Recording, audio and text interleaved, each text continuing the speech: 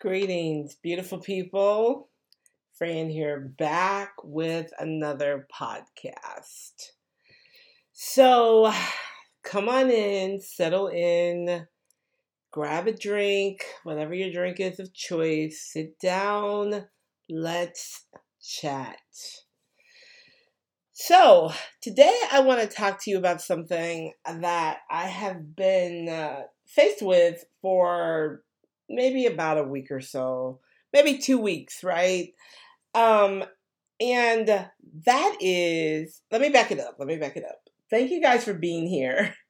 Thank you for listening. Thank you for vibing with me on this podcast. I'm so ready to jump into this subject that I forgot almost to say thank you. So thank you for being here.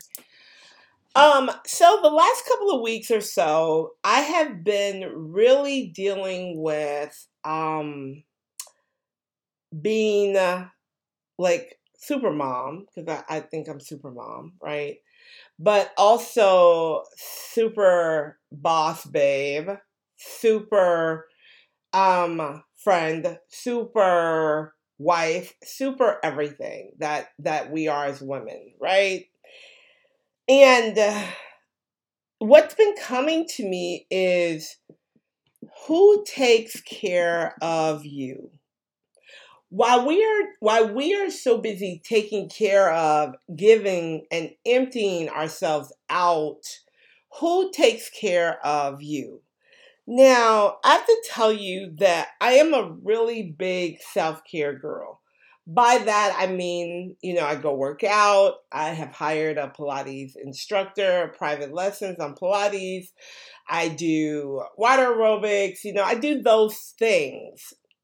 I go get my nails done when I feel like it. I get my hair done. I go to the spa once a month. But in between those times, while we are giving so much away, who is taking care of you?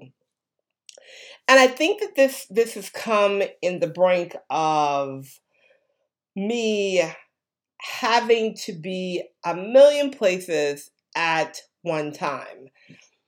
And what really has been important about this revelation is that as much as people expect me to be everywhere and to be the superwoman, I expect it from myself. And I have a hard time receiving what I need from those people who are trying to give it back to me. And I also notice that I have taken on things that don't even really belong to me, right? Like my son is 19 years old. There's no way I should be picking up his clothes or washing his clothes or any of those things that he should be doing as a young man, right? Unless I have time to do it. Listen, there's nothing wrong with taking care of your child. A lot of us overextend and take care of our kids. I'm guilty of that. But where does the time come when you realize that pouring from an empty cup is never good, right? Do you know that the body will actually shut down and make you go lay down and make you go to bed if you are doing too much and you just don't stop?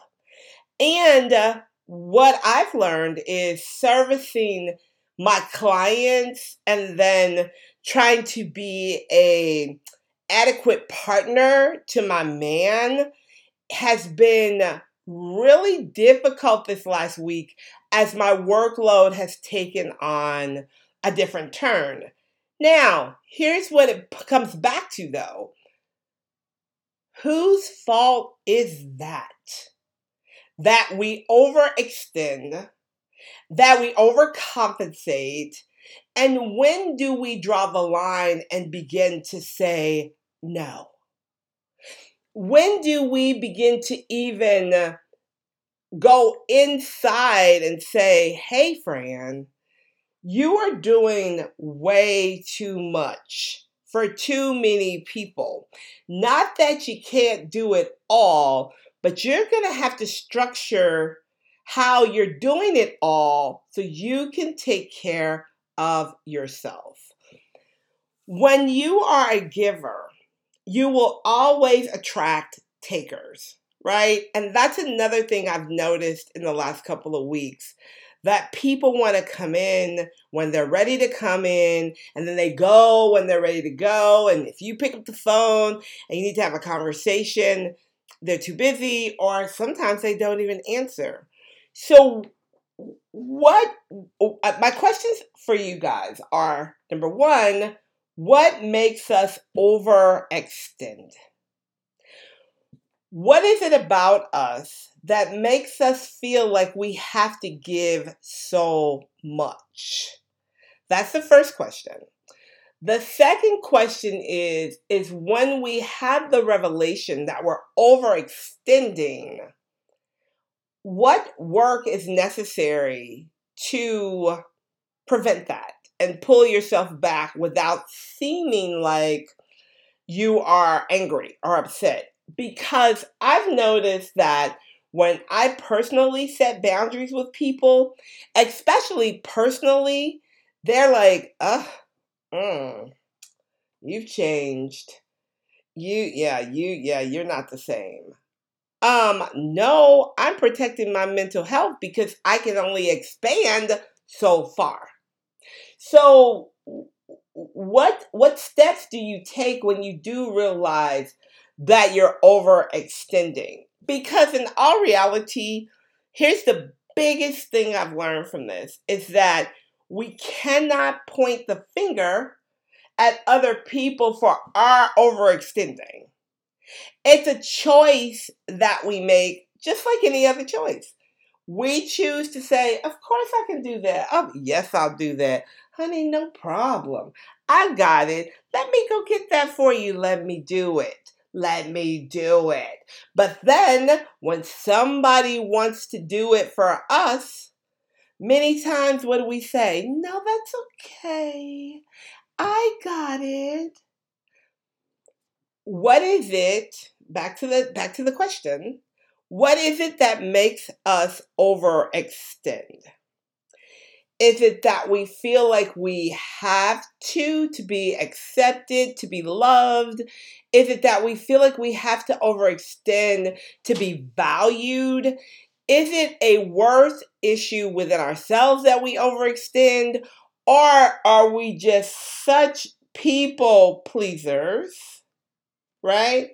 Are we such people pleasers that we just feel like, yeah, we just need to do that. We just need to do it.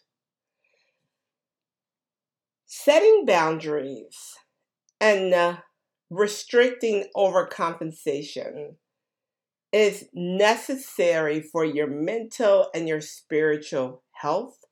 It is instrumental in your overall well being.